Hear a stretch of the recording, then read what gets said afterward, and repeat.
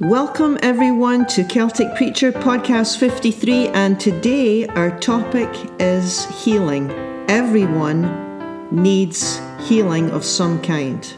Everyone.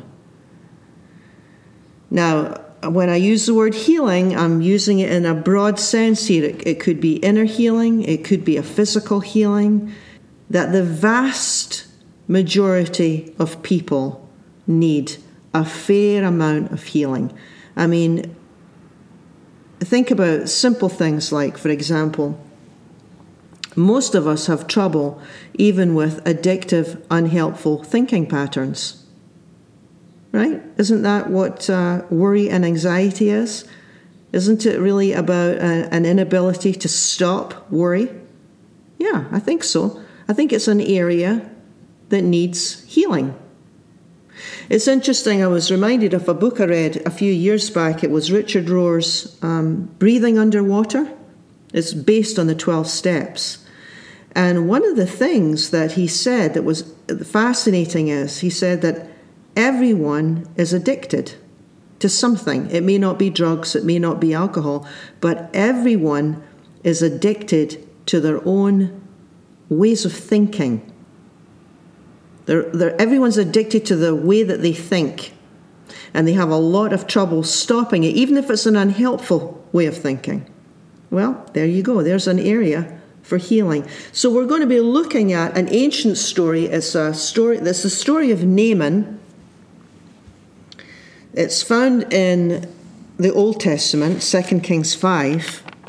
And even though this is maybe like 900 years before Christ, even though it's ancient, what we'll see, as we see in all of these healing narratives, is that we'll see patterns in Naaman that we will recognize. We'll recognize the patterns because we'll think to ourselves, I've done that, or I do that. So, the healing story is, now again, for healing, not just physical healing, we can read this on the physical level, and we'll talk about that later if we need physical healing, but we could be overwhelmed with grief. We could be overwhelmed with the need to please someone in a way that hurts us. We could be desiring healing because we're lonely, or we're brokenhearted, or we could have a drive to succeed, and it's exhausting. So brokenness comes in many, many shapes and sizes. It could be a bad memory. I have a bad memory. I need to be healed from my bad memory because it comes back to haunt me in some way. So the brokenness and the healing of the world is vast. In fact, the whole trajectory of the Bible, from the beginning of the Genesis to the last book, Revelation,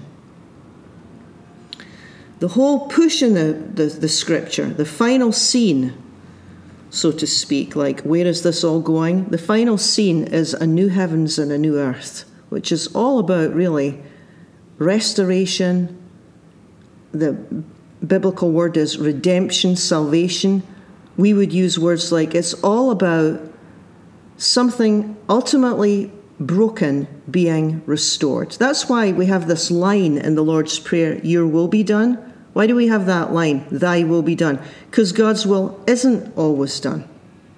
But the big picture is, the trajectory of all the stories in the Bible, of the entire scripture is that God is bringing about healing, restoration for all things, a new heaven and a new earth. Now, what that looks like, you have to use your imagination, because we can't really hardly even imagine that.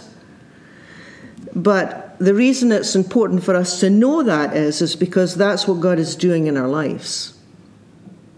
God is bringing us to this place of healing and restoration. Now, sometimes we feel strong and full of vitality, and sometimes we're very aware of our fragility and our vulnerability. Right? We have many of us have this mix going on. Well, this story of Naaman shows us some key patterns in our journey toward wholeness. and our journey toward completeness, which is really what living is all about. Remember Jesus' famous line, "I've come that you might have abundant life." Well, in order for us to have abundant life, we're going to need a lot of healing. That's why we don't experience abundant life now. So, the story is, I'm going to give you 2 or 3 things. Before I even tell you the story, let me give you some spiritual lessons that I gleaned from Naaman's story. This is what we learn from Naaman. First thing is, sometimes we can be our own worst enemy. Sometimes we can be our own worst enemy. We are harder on ourselves than we are anyone else. That's one thing that we learn from the story of Naaman. Another thing that we learn is that sometimes we can get in the way of God working. In other words, we can get stuck and there's no forward movement. And I'm still struggling with the same problems time and time again, year after year after year. Naaman's story addresses that and gives us some answers. Another thing we learn from Naaman is that God is in the business of healing, but we certainly don't get to choose the method or the time nor the place. Well, this is touched upon, this whole theme is within this story too. So I'm just giving you a little sneak preview of some of the things to look out for when I give you the narrative and what actually happened to Naaman, because you'll see some of these themes coming up. That God is in the business of healing, but we don't get to choose the time, nor the place, nor the method. And we might not like the method. So we're going to be seeing that too, right? So although it's an ancient story, we'll find that the struggles of Naaman will be familiar to many of us. So the story is that Naaman is a powerful man. In fact, he's a general. And generals, down throughout the ages, hold prominent positions in society. Right? Just like today. They rub shoulders with kings and queens and presidents. They're the power people of the world. They command respect. They have a lot of influence, and when generals speak, people listen. So Naaman, this is who he is, and this is what he expects, and he's in a privileged position. Now, even though Naaman's powerful and he's influential, even powerful, influential men and women run into problems that they are powerless over. And Naaman's particular problem is that he has leprosy. Now, it's not leprosy as in Hansen's disease that we talk about nowadays. Really, the ancient Hebrew word is like just skin disease. So, but whatever it was disfiguring, it was a problem, it was long-term, and it was something that he had no power and control over. Now, there's something about a long-term struggle that can open a person up to seeking God at a deeper level. There's something about meeting an obstacle so big, so immovable, that can turn one's attention to God, right? Maybe it's desperation. Now, not everyone who has illness turns to God, but many do. And maybe even if you're not ill, there'll be other things that bring desperation, and you'll start to think about, I think I need help of a different order. I don't know why, but when people suffer, they just seem to get a lot more in tune, a lot more open to God. So there he is, Naaman, the mighty general with this skin disease. No doubt tried all the latest things to get rid of it. Nothing's happening. Well, he finds out one day that Naaman had a servant girl, a slave girl, And she was a slave girl that had actually been stolen from ancient Israel, because Naaman is from modern-day Syria. It was called Aram in those days, A-R-A-M. And Aram and ancient Israel were enemies, and there would be many skirmishes and battles between the two.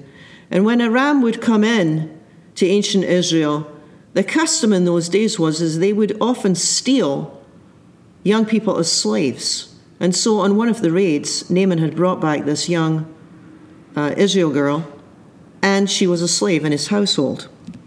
The young girl happened to mention to Naaman's wife, she said, back in Israel, there's a prophet called Elisha who can literally work wonders. It would be really good if my master Naaman could see him, because I think he could be healed from his leprosy. Well, of course, Naaman's wife mentions this to Naaman, and Naaman thinks to himself, you know what, it's worth a try. Maybe I should go to Israel and speak to this prophet and see what can be done about this leprosy, right? Because he's open to anything and everything now at this point. So Naaman goes to his king, and the king likes Naaman. He's a good general, and the king of Aram says, yeah, you can go. Go to Israel. Go to the king of Israel.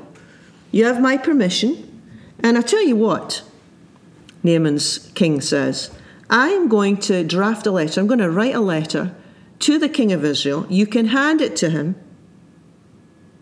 And in the letter he writes, here is my servant Naaman for you to heal. Well, the king of Israel, when he reads this letter, he's like, what? What is this? Oh no, he must be picking a quarrel with me.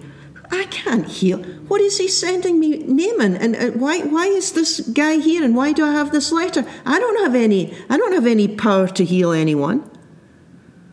And the king tears his robes in despair.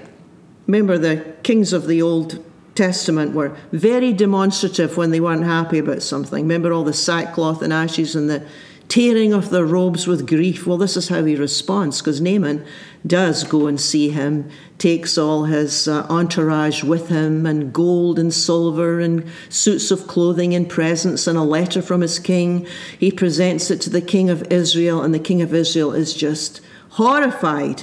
There's Naaman standing before him with all those gifts, and he has absolutely no power in the world to cure him of his leprosy. And the king of Israel is just distraught. Well, it gets to the prophet Elisha's ears that the king of Israel is distraught and that Naaman is visiting and hoping for a healing. And Elisha says to the king of Israel, you tell Naaman to come see me. I'll take care of this, so that he'll know that there is a prophet in the land. Now, remember, in those days, a prophet was a spokesperson for God. So Naaman is told to go to Elisha's house. And so off he goes with his entourage, his servants, his chariots, his horses, his gold, his silver, his suits of clothing. And off he goes, and he arrives at Elisha's door. And he stands outside the door, knocks on the door, and Elisha's servant answers the door. And Elisha's servant said, this is what you have to do. You have to go to the Jordan River, and you have to dip in the Jordan River 7 times, and then your flesh will be restored. And Naaman can hardly believe his ears. He's absolutely disgusted for several reasons. First of all, he's disgusted that Elisha didn't come and answer the door himself and speak to him face to face. That's offensive to Naaman. The second thing is, why would he travel all this way to dip in the Jordan River? There's plenty good rivers back in his own country. He certainly didn't have to come all this way to dip into the Jordan River 7 times. That annoyed him. The third thing that annoys him is that he was thinking that at least Elisha could have come to the door himself. He could have put his hand over the spot of leprosy and done some sort of ritual or prayer or something. He's kind of got it set up in his mind how the healing should happen. That didn't happen either. He's absolutely disgusted. He says, I am not doing it. He says to his servants and his entourage, okay, that's it. Let's go home. We're going back to Aram. I'm having nothing to do with this. So there he is. Now you see the general spirit coming out in him here, right? Because Naaman's like, I'm not going to do what you tell me to do. And I think that these instructions are stupid and they're wrong. So he stalks off in disgust, thinking to himself, we'd have plenty rivers back home. I'm not going to be jumping in any Jordan River 7 times. Now, this is kind of a pivotal point in the story here, because if Naaman doesn't change his mind, he's going to be missing out on a healing, and he's going to be missing out on a great blessing. If he's not open to changing his mind, if he's going to be really rigid, if he's not open to changing his mind, how he thinks things need to be, it's going to be a missed opportunity. Because, at this point in the story, Naaman's still quite proud, isn't he? I mean, pride's his downfall. It's like, I'm not doing that. I don't care what you ask me to do. So, you could think about that for a bit, couldn't you? Because sometimes I wonder too, even as I was looking at this story, I thought, how often does our pride get in the way? How often do we miss out because of that? It's like Naaman is like, I don't like Elisha. I don't like him. I don't like the way he does things. I don't like the way he treats me. He doesn't do things the way I think he should. Because Naaman's become accustomed to people making a fuss over him. He's accustomed to being in a position of authority and privilege. And yet Elisha is the one God chose to help Naaman. And Elisha didn't even come to the door, which I'm sure is deliberate on Elisha's part. It's like Elisha's sort of testing Naaman, saying, I wonder how open he is. I wonder how open he really is. So it kind of makes you think, it makes you wonder, could the people that we don't like, could the people that we don't really care for whatever reason, instruct us in some way or show us something about ourselves? The people in our lives that we don't care for, could they teach us something? Can our reactions to people teach us something about ourselves? Well, yeah, I think they can. I think they can a lot. So there's Naaman, still being the general, still giving orders, which of course doesn't work well in the life of faith. It might work well in this world if you're a boss and you have all control and authority, then you can go in and tell people what to do. But as soon as you start to think about the life of faith, God never really listens to our orders, right? God waits until we're tired, and then when we stop fighting and when we stop insisting, then it's like God waits for that part of us that's willing to do whatever it takes, right? Spiritual life is always about waiting till we get to that place of we're willing to do whatever it takes. Whatever it takes. I mean, I just wonder how many times we miss out on blessings and healings of various kinds and gifts from God like peace of mind or a clear sense of direction or a newfound confidence because of pride. Because you see, this story isn't just about going into the river to be cured of leprosy. It's about the human problem of pride and control. It's about the Naaman in us, right? We can be pretty insistent about how things need to be before we do our part. It has to be this way. It has to be set up this way. And it's like, no, it doesn't. It doesn't. Naaman's resisting things. It's like when we say things like, I'm not forgiving until he says I'm sorry. Well, what if the apology never comes? Well, then I'm not forgiving because I'm not going to do it. Well, okay, you don't have to. You don't have to learn how to forgive. It's like, we don't have to. Then we just live with resentment, right? We can resist things. Well, I wouldn't have to be so critical if this world wasn't so stupid. I don't see why I should change. Well, you don't have to. But if you want to stay angry, if you want to stay angry your whole life, you can. You get to do that. You really want to live that way? We can resist. Well, I wouldn't have to worry about if she just get her life together. Or, of course I'm anxious about the future. How can I not be? It's almost like we can stand on the shore, right? Naaman, he's supposed to walk into the Jordan 7 times. It's like we can stand on the shore and hold on to all sorts of attitudes and beliefs about ourselves and other people. We can hold on to frames of mind that just don't serve us well. And whether it's defending ourselves with a judgmental attitude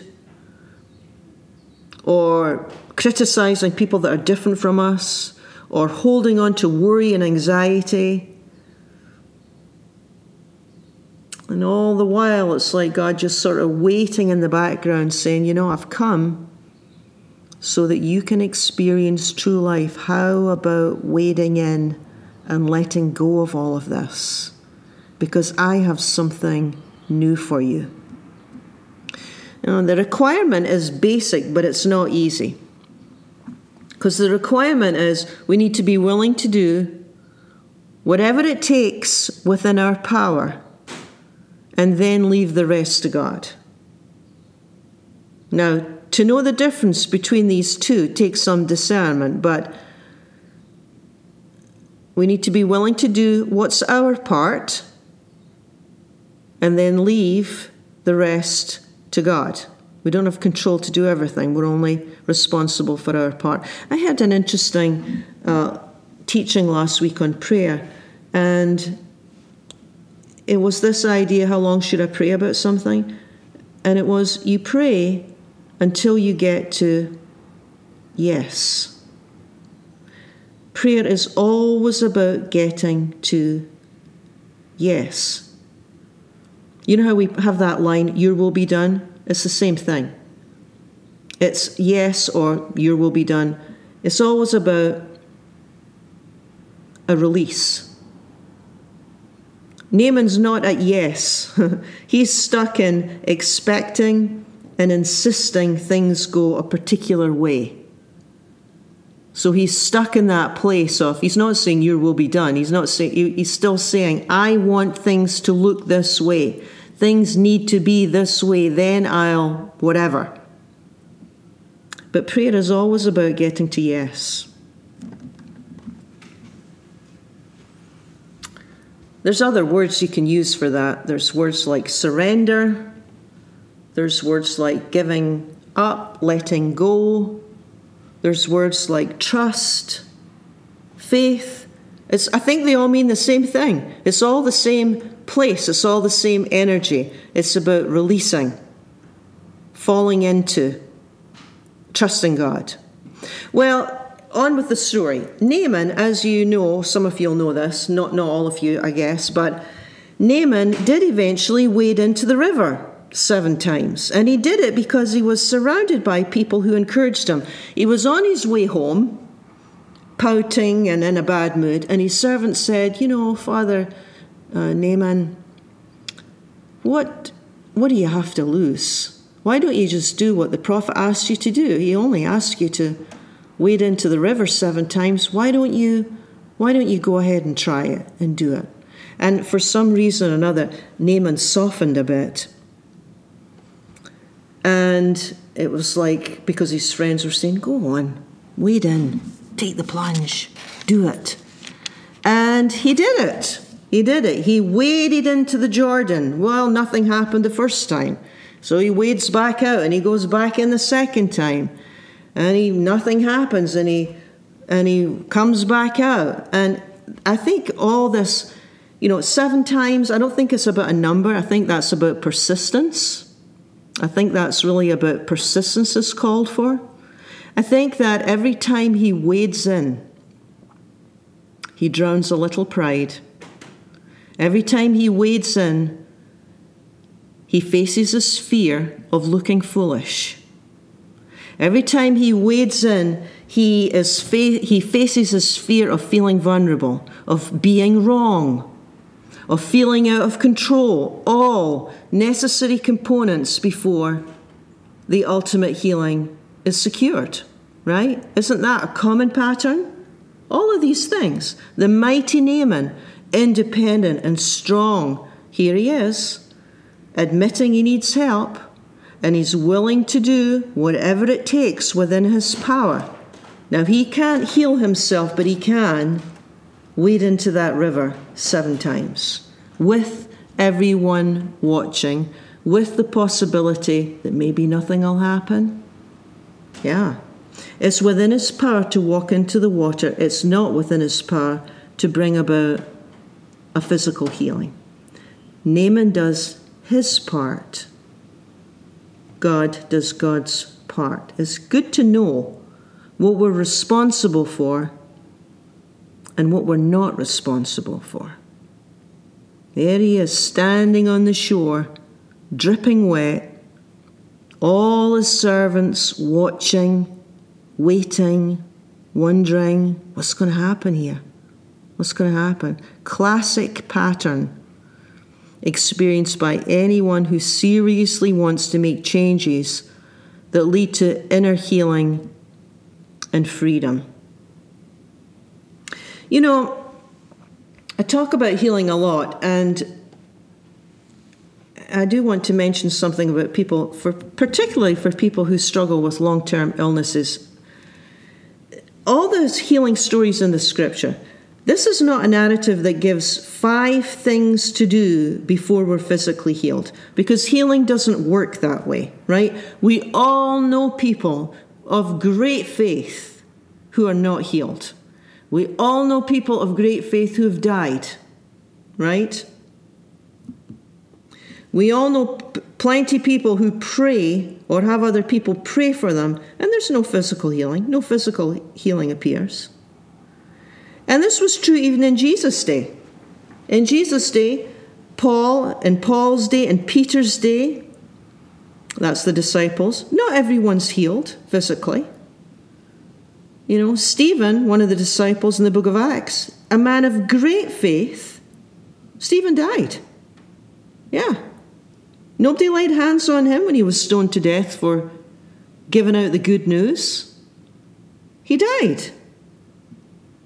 But it's interesting about Stephen. When Stephen died, he died whole. He died without pride, and he died with great peace in the midst of suffering. And that is also a miracle of a different sort. So healing accounts, wherever you read them in the scripture, healing accounts in the scripture aren't ways to bypass death. Right? Because death is a part of our design. So healing accounts are not some way to bypass death and get God to do something for you so that you'll live. It just doesn't work that way.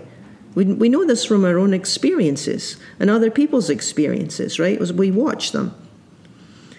But the accounts show us how God works with us in all things, right? In all the various kinds of brokenness that we suffer from. Whatever it would be. Whatever it is. Naaman had to face down pride. He had to look at his fear directly. He had to feel foolish and vulnerable. He had to give up control. Every single person will go through all of these stages before any kind of freedom and healing can happen. Yeah? Facing down pride, directly looking at our fears, feeling foolish and vulnerable, giving up control. It's like, yeah, there's the heart cry, there's the prayer. God, help me wade into the water. Help me just wade in. I don't want to be standing on the shore. Help me to just keep moving forward. Help me to keep trusting you in spite of what I feel. Help me to keep trusting in your healing intentions for me. Thank you for your healing intentions for me. And thank you for joining with me for another week of Celtic Preacher.